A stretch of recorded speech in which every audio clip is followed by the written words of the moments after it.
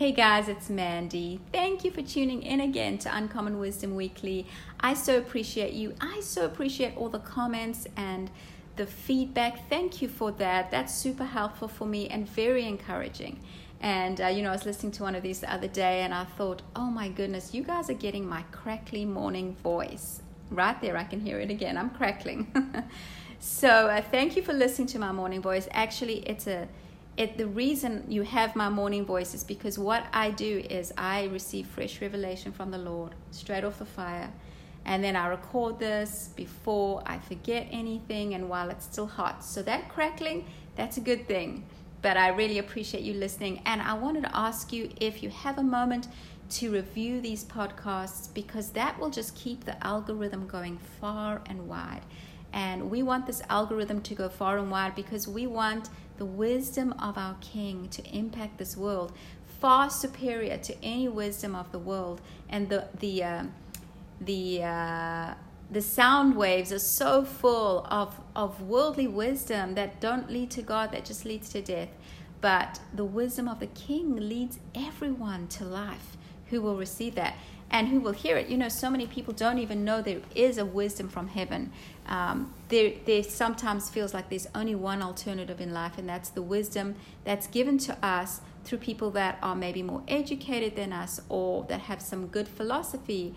But really, the wisdom of God triumphs over all of that. So let's jump into some great wisdom today. I'm going to talk about something that I think is a very common problem that we have, and it's a really good problem to have. How many of you know some problems are really good problems? If you've ever said to yourself, help, I don't know what I'm doing, how did I get here?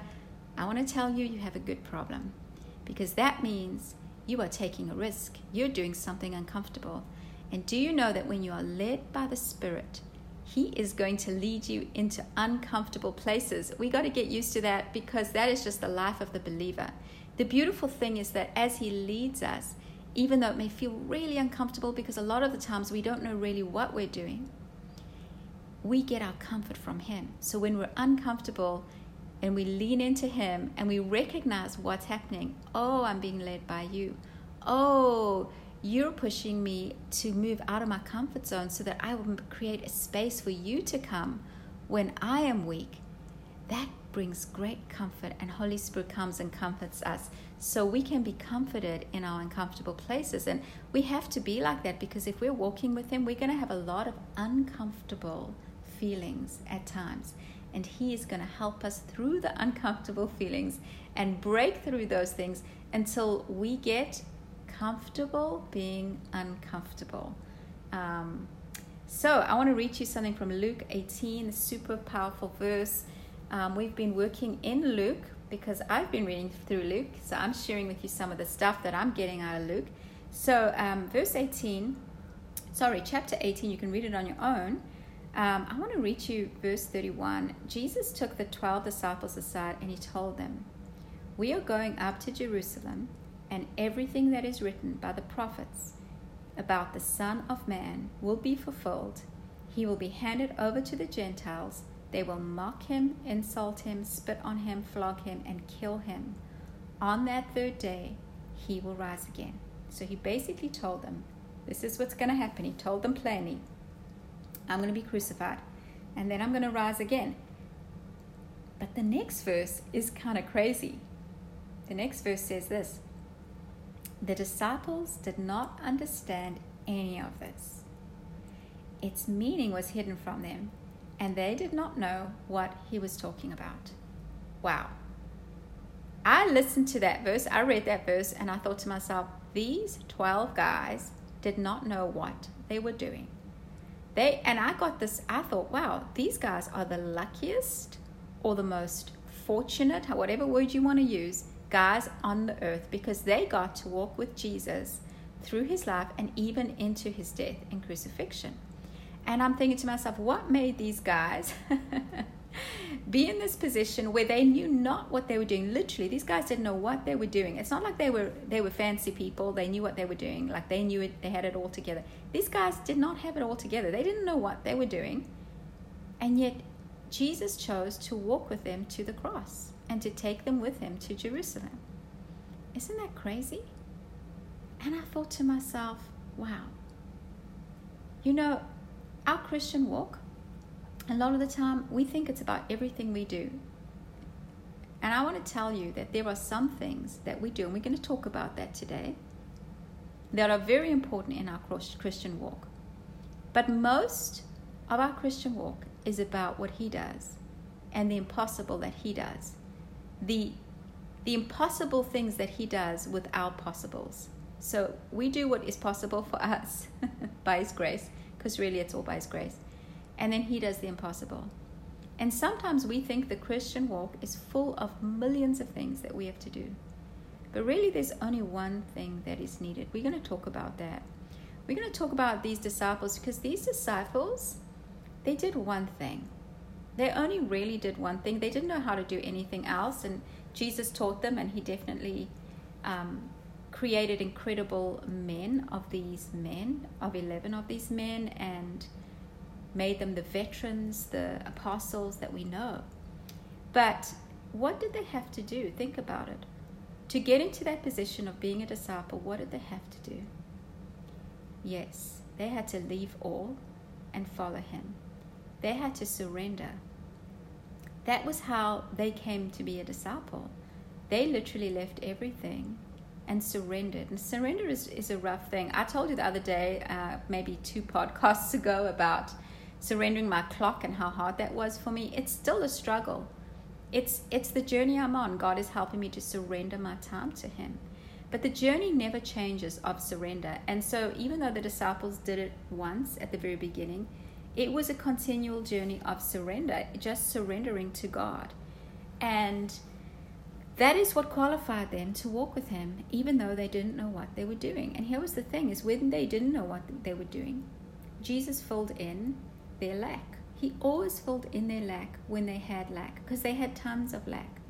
And so in our lives, like the main thing is our surrender to him, our continually being willing to surrender to him, and really hearing for his voice and surrendering in his voice is what keeps us moving forward. And he is going to fill in all the pieces that we can't fill in. And how many of you know that when we surrender to his voice, a lot of times it actually makes us less I don't know the word. Let me just express to you what I'm trying to say. A lot of times when we follow him, for example, a couple of podcasts ago, I told you like I had to give him my clock. Well, sometimes my sermons aren't as perfect as I want them to be, or I'm not as polished looking. Sometimes I run from one thing to the next as I really want to be for the next event. I'm not always very polished looking, if you know me, but sometimes I am, those wonderful days. But, you know, I just have to live imperfect, because sometimes my life requires that, because it is more important for me to surrender to him and having to, you know, just lay my clock down, having everything perfectly in order so that I can follow where he leads, and trust that in the areas where I'm weak, that he fills those areas in. And he really does fill them in. You know, we have a choice in life to live the possible perfect life. Make our lives as perfectly as we could, as perfect as we could, but remaining within the boundaries of what is possible. Making sure that I'm always staying within my schedule. Making sure that I always have everything planned. Living that life of the possible. And I will do great things. I know I will. But if I want to do impossible things, which is far superior to great things, because when they're impossible, they are great and impossible, then I'm going to have to surrender my time, my need to be perfect. I'm going to need to surrender things that are important to me and trust God, so that he will take my life that is now fully surrendered and imperfect and blow the impossible glory of his Spirit on my life. Man, that's the life I love. It's the life that I'm fired up for. I don't want any other life but the life of the Spirit, the life of the impossible. And we cannot have the two lives together. We cannot have my perfect life with my everything done the way I need it to be done and the life of the Spirit.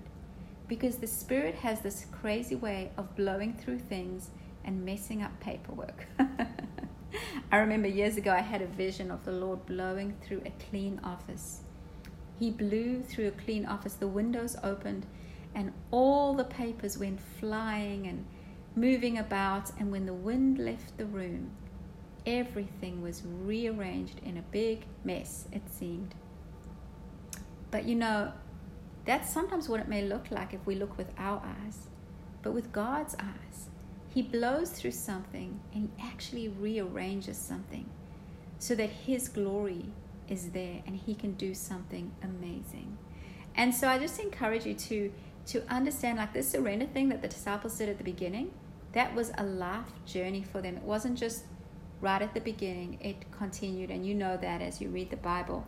But the incredible thing is, as I just read you that scripture about Jesus telling them about the future and they had no idea what they were doing, the very verse before that, the disciples say to Jesus, "We have left everything and followed you." The very verse before that.